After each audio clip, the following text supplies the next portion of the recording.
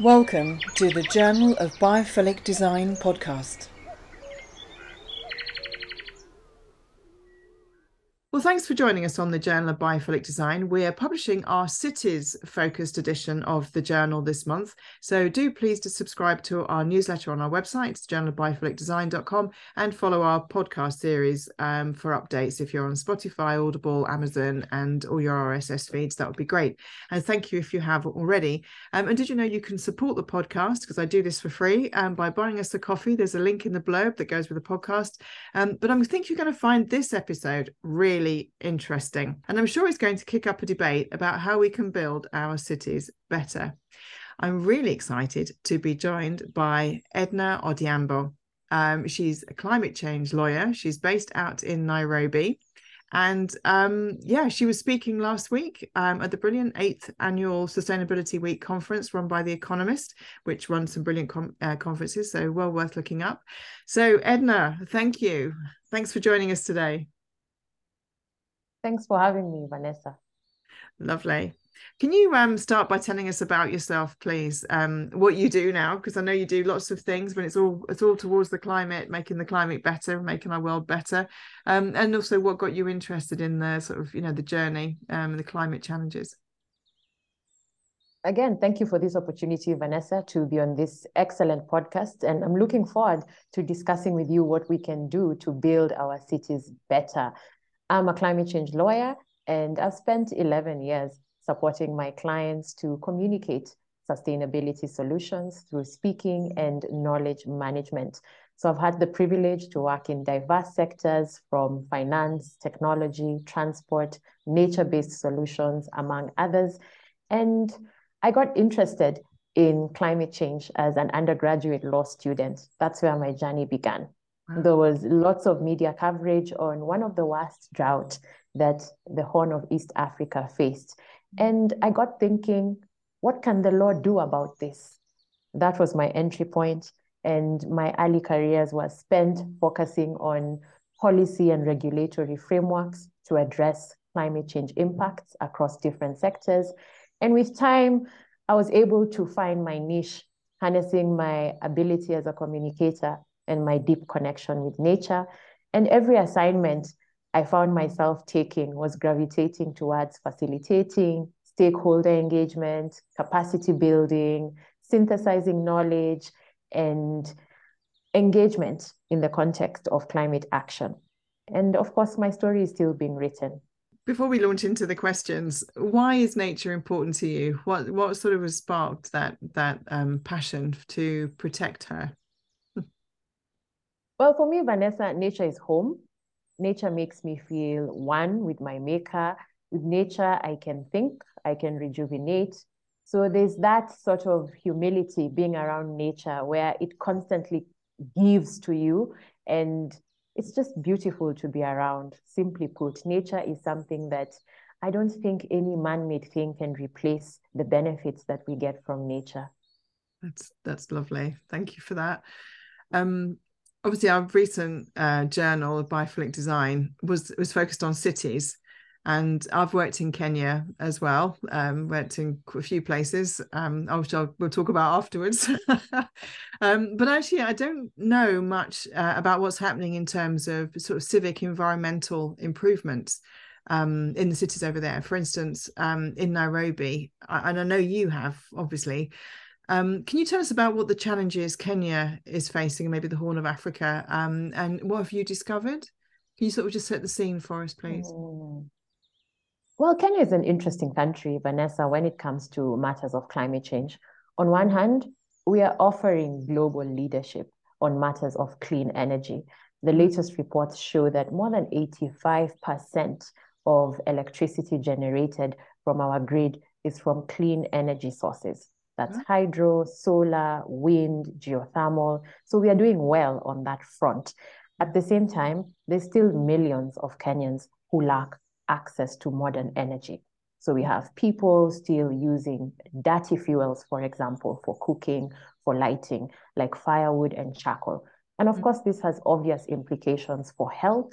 You know that using dirty cooking fuels increases respiratory illnesses. And of course, we are also cutting down our forests because of using wood fuel. So this has negative environmental and public health impacts. And there's a lot of work going on in that space to ensure that we are deploying clean cooking solutions, for example, to ensure that we are using off-grid solutions to increase energy access to the masses in rural areas. At the same time, Kenya is a water-stressed country.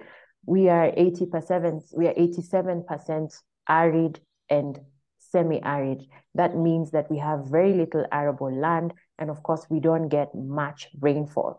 So you couple that up with climate change impacts, such as drought, it means that we have to aggressively tackle matters of food security and water security. So there's also a lot of work going on that front.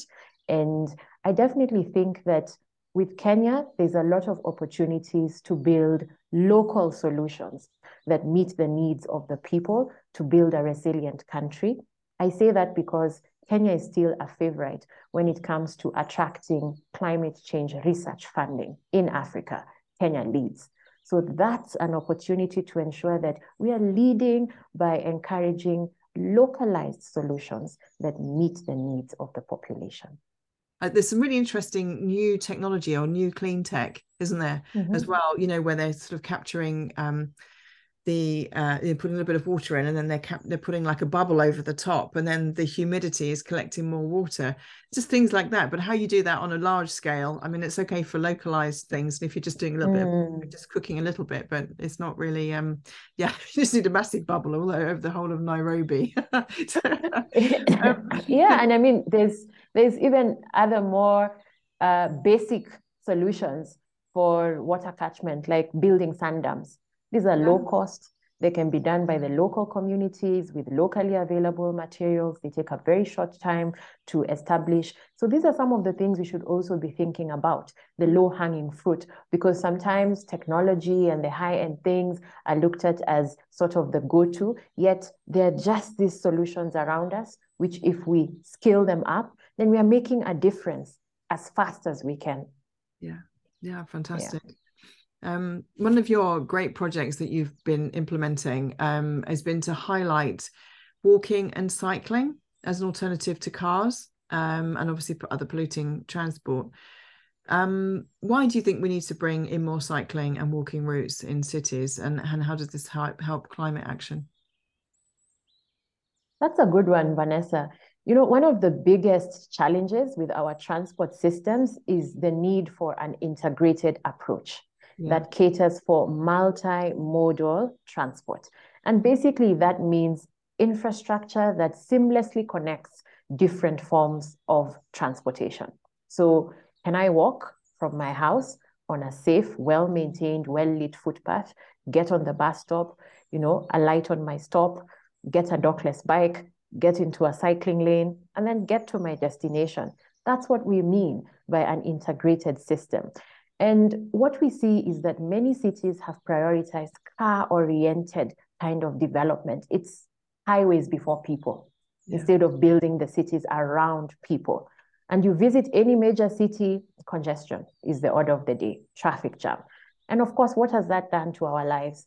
We are spending so much time on traffic. That's a lot of man hours lost. You could be being more creative, engage in a hobby, spend more time with your kids, solve other global challenges, and sometimes we're just sitting in traffic. At the same time, the outdoor air pollution, that this is increasing our health issues. For example, asthma in children. There's studies even showing that air pollution can even increase our risk of dementia. Still early studies, but it's worth looking at these connections even between how this kind of pollution affects our health, because then we begin to take these things a bit more personally, a bit more seriously. So of course, many people will be happy to walk, they'll be happy to cycle if we provide the right kind of infrastructure that can cater for short trips and for that last mile connectivity. So globally, transport is accounting for almost 15% of the emissions. So of course, increasing walking and cycling infrastructure is a very good opportunity to be able to mitigate the climate crisis in the transport sector. And of course, even to improve our overall quality of life man is an upright creature, So anytime we are cooked up in traffic, we are not in our natural setup. That's something we need to realize. And that's why we get really anxious being in traffic jams. We get very edgy because that shows you there's something that's happening that's not quite natural. So, of course, it's important to note that walking and cycling are not solutions in and of themselves. They need also to be complemented by efficient public transport. How am I going to convince more people to stay away from their personal cars whenever they can?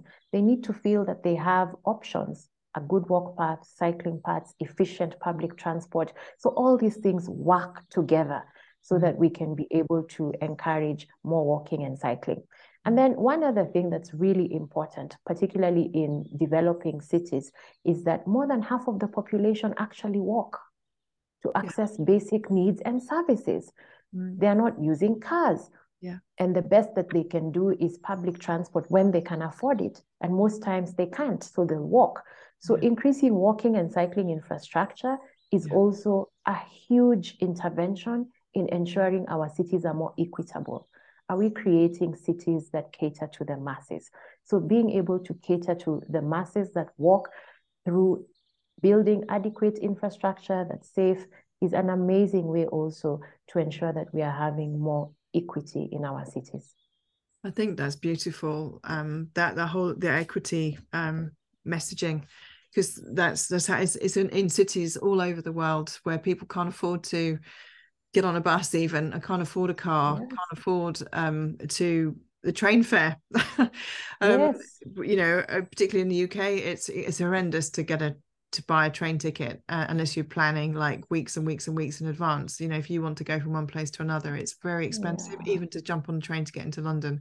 So being able to create cycle routes or alternative methods to get in, and also to be able to walk around safely, I think that is such a phenomenal message, because it's okay saying, oh, well, look, it's fine. You can anyway, you can walk anywhere. You can walk from your door to the center of town. But if it's, especially as a woman, I think, and men as well, but you're more vulnerable generally, percentage wise, that we are, if you're walking in the dark area and there's not enough light. And one of the things that I love about biophilic design is sort of biophilia. The word means love of life, and it's also about how our interconnection with each other as well.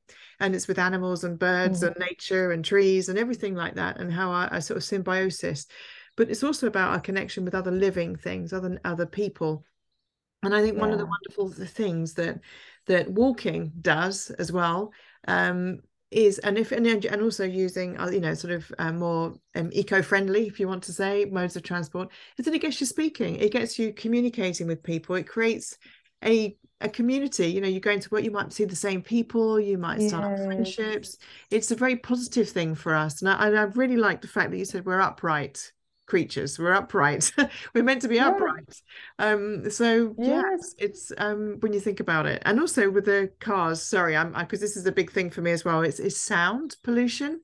It's just we've got our lungs and all this, but it's actually the sound, it's the auditory impact that it has on us, and we know it raises our stress levels and everything. So I do have to ask you, Edna, how is it being received? How is your sort of like your messaging and your kind of like campaigning? How is it being received there? Well, the project we did around walking and cycling was very well received by the transport authorities, because that's something that they've already been working on for a long time. So we must say that we've built on the work that others had already started, and just to continue to make it better. So for us, it was really about driving more evidence-based decision-making to be able to support a network of walking and cycling infrastructure. So my conversation with Nairobians confirms that people want this walking and cycling infrastructure, more so beyond a few pockets of improvements, because that's what people are used to seeing. People are saying, we want a network. I want to be able to know that I can leave my home, walk all the way to the supermarket, or that my kids can walk safely to school, or if I need to access the dispensary, I could do it very quickly, because, transport shapes our lives. It just not an end in itself. It's a means to an end. It affects where we want to live. It affects which school our kids can attend, which medical facilities we can get to, and many other things. And I love how you also brought in the aspect of even the gendered aspects towards transport. For example, you find that women tend to make more trips during the day because they are focusing on shopping for the household. Most of the time, they are picking up their kids from school and dropping them. So they really interact even with transport systems more regularly. And they can tell you stories on how this has shaped their lives. So definitely we are seeing that there's quite good reception, both from the authorities, even the residents. And so now we need to focus on building that momentum and getting ourselves to the point where we have a network. Fantastic. And I'm going to have to ask, because I have to balance it out. What are the challenges? Yes, challenges always there.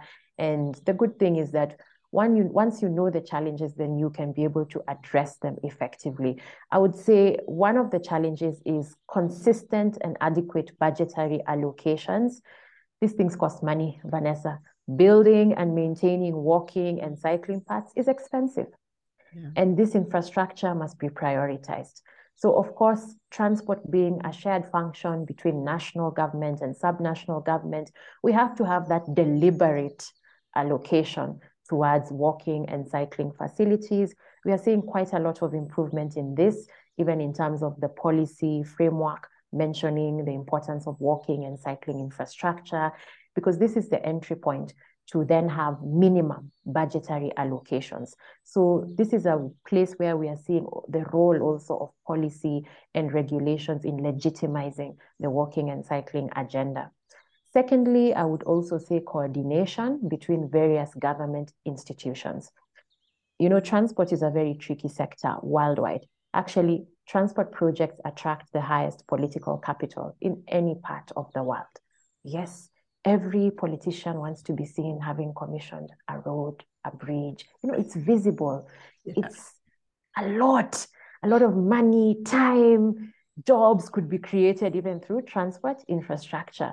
So it's a very tricky area as well. And of course, it being a shared function between national government, subnational government, there is need for coordination. Of course, we need to synergize and at the end of the day, look at the transport system as one system and not roads belonging to the national government, roads belonging to the city government. No, this is roads for people, to serve people, infrastructure to make our lives better. So there's that need to have more coordination between various government institutions. And finally, I would say citizen education and awareness. This for me should be an ongoing process to ensure that we're in a constant motion of educating the masses on their right to safe walking and cycling facilities. Most of the time, we don't even know that we have a right to these kind of facilities. You know, once we see a bit of tarmac, we feel that that should be enough. No, we should be able to know that our governments should be able to provide for us adequate transport infrastructure, different forms of mobility to cater to our needs. And also we need to keep on educating the masses on the benefits of decongesting our cities. You know, you talked about the connection between health and transport, whether it's noise pollution, whether it's air pollution. The moment people begin to appreciate this as a personal concern, it changes the game. Because now we have many advocates on the ground saying we know the benefit of this infrastructure. And we also want to safeguard it. One of the challenges we face is encroachment of walking and cycling facilities. For example, you will find street vendors on walking paths. And yes, they're addressing a need. There's a reason why the street vendor is there, because there's a population that wants to access that service. So that is something we should also address. We should be able to have that in our minds when designing this infrastructure. Could we have a place for street vendors at the end of the curb in a way that does not encroach on the facility and allows for seamless walking? So these are some of the things that we need to address when it comes to education and awareness. And also we have encroachment by motorcycles and some of the public buses stopping at walk paths. So this kind of education, when we educate the citizens, you will find the citizens themselves saying, no, this is not right. Don't park here. Don't let me alight here. This is a walking path. This is a cycling path. So that will be better, or rather it will contribute to better enforcement. Of course, we also have more stringent regulations right now on enforcement. It attracts certain fines, and we need multiple ways of getting ourselves to use this infrastructure for the manner it was designed. Yeah, I think that's great. Say educating people, and also, I mean, like you're saying about the street vendors, but actually creating a space for them. Because if you know there's going to be a need, you know they're going to do it. You can, yeah, you can find them all day long, but actually, if there is a need there, then why not create a space for them? So then it's seamless, and they get an income, and everybody, you know, gets their water or whatever it is that they need when they're having a walk or they're. What role do you think cities should play in mitigating climate crisis? I mean, this is kind of a massive question, but you know, what do you think that they should, you know, what role should they play? You know, this is something that has gotten me to just explore how cities are very central to climate action. That's because, Vanessa, cities are currently home to 55% of the world's population. And by 2050, we are saying 80% of people in the world will live in a city. So it means that cities will be closest to the people. Cities can, one, engage more inclusively with the needs on the ground, because that will be home to the majority of people. So cities must play this leading role in addressing climate change in all sectors. Now, for example, in the built environment, we should incorporate nature as much as possible. For instance, we are having vertical gardens. This is a very innovative way even to improve the aesthetics of all the concrete we have in buildings, but also these are air purifiers. You know, I've been reading about some interesting plants, and some of them are everywhere. They're so versatile, like the spider plant. Probably you've seen it. It grows as a ground cover. You can just get a cutting, put it in a pot, and there it is. It's growing. Apparently, it's such a good air purifier. And these are just the small ways that we can make a difference in terms of even improving our built environment using nature. And then we can also opt for more sustainable building materials. There's lots of technology right now going on. It's still in early stages, but these are the solutions we need to explore. People are talking about low carbon cement, low carbon steel and concrete. What does that mean? This means that cities can develop more sustainably, particularly even in developing countries. I see opportunity because we have not built up our environment fully yet. There's an opportunity to do it in a sustainable way. There's also an opportunity to incorporate recycled materials and to reuse materials whenever we can, and to make the built environment as environmentally friendly as we can. Of course, the transport sector as well. We can play a role in mitigating the climate crisis in cities by investing in more walking and cycling, more efficient public transport, to encourage less use of personal cars whenever we can. And of course, now we are talking about greening the public transport sector, talking about electric vehicle, electric buses, electric bus rapid transit. So this is the opportunity for cities now to explore these kind of ways of addressing the climate crisis. That's brilliant. How do you talk about vertical gardens? What do you think about, have you read about the roof gardens? And I love this. We're talking about food security and the fact that you can grow food on the roof, and obviously that encourages your office workers to go up there to be a community space as well, and solar panels, and then that kind of creates sort of like moisture and shade for different plants. I just like, that's a whole new thing that I think is just such a wonderful thing. Is that being implemented in Nairobi? Do you know, or how do you feel about it? Well, I can tell you, everybody in Nairobi tries to have a kitchen garden wherever they can. So for us, that has always been a culture. If you don't have the ground to do it, people will put vegetables in a sack. It's a culture. I can't think of anyone who didn't grow up and there were a few greens in their backyard. Of course, right now, having more and more people living in apartments, there's a sense that people feel they can't do that. But these are the innovative ways that we can remind people that nature is so resilient. I've seen people grow, Vanessa, potatoes in pots in their apartments. And I'm like, wow, potatoes, you've taken it a notch higher. But sometimes it's even less about the food security angle because maybe you're not producing so much for subsistence, but it's that idea that this is mine. I can watch something grow, I can nurture it. You feel closer to nature and you have that greater appreciation even for those of us who produce food for others, then you begin to look at them with a different eye because you've gone through the process of nurturing a tomato for 3 months.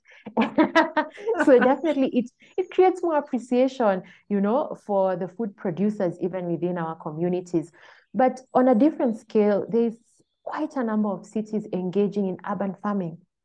Okay. Taking some public spaces and engaging in urban farming. And yes, these are going a long way, particularly in underserved communities, ensuring that they can access some form of greens and just improving their nutrition. So these are excellent ways as well of mitigating the climate crisis because a lot of cities tend to get their food from rural areas.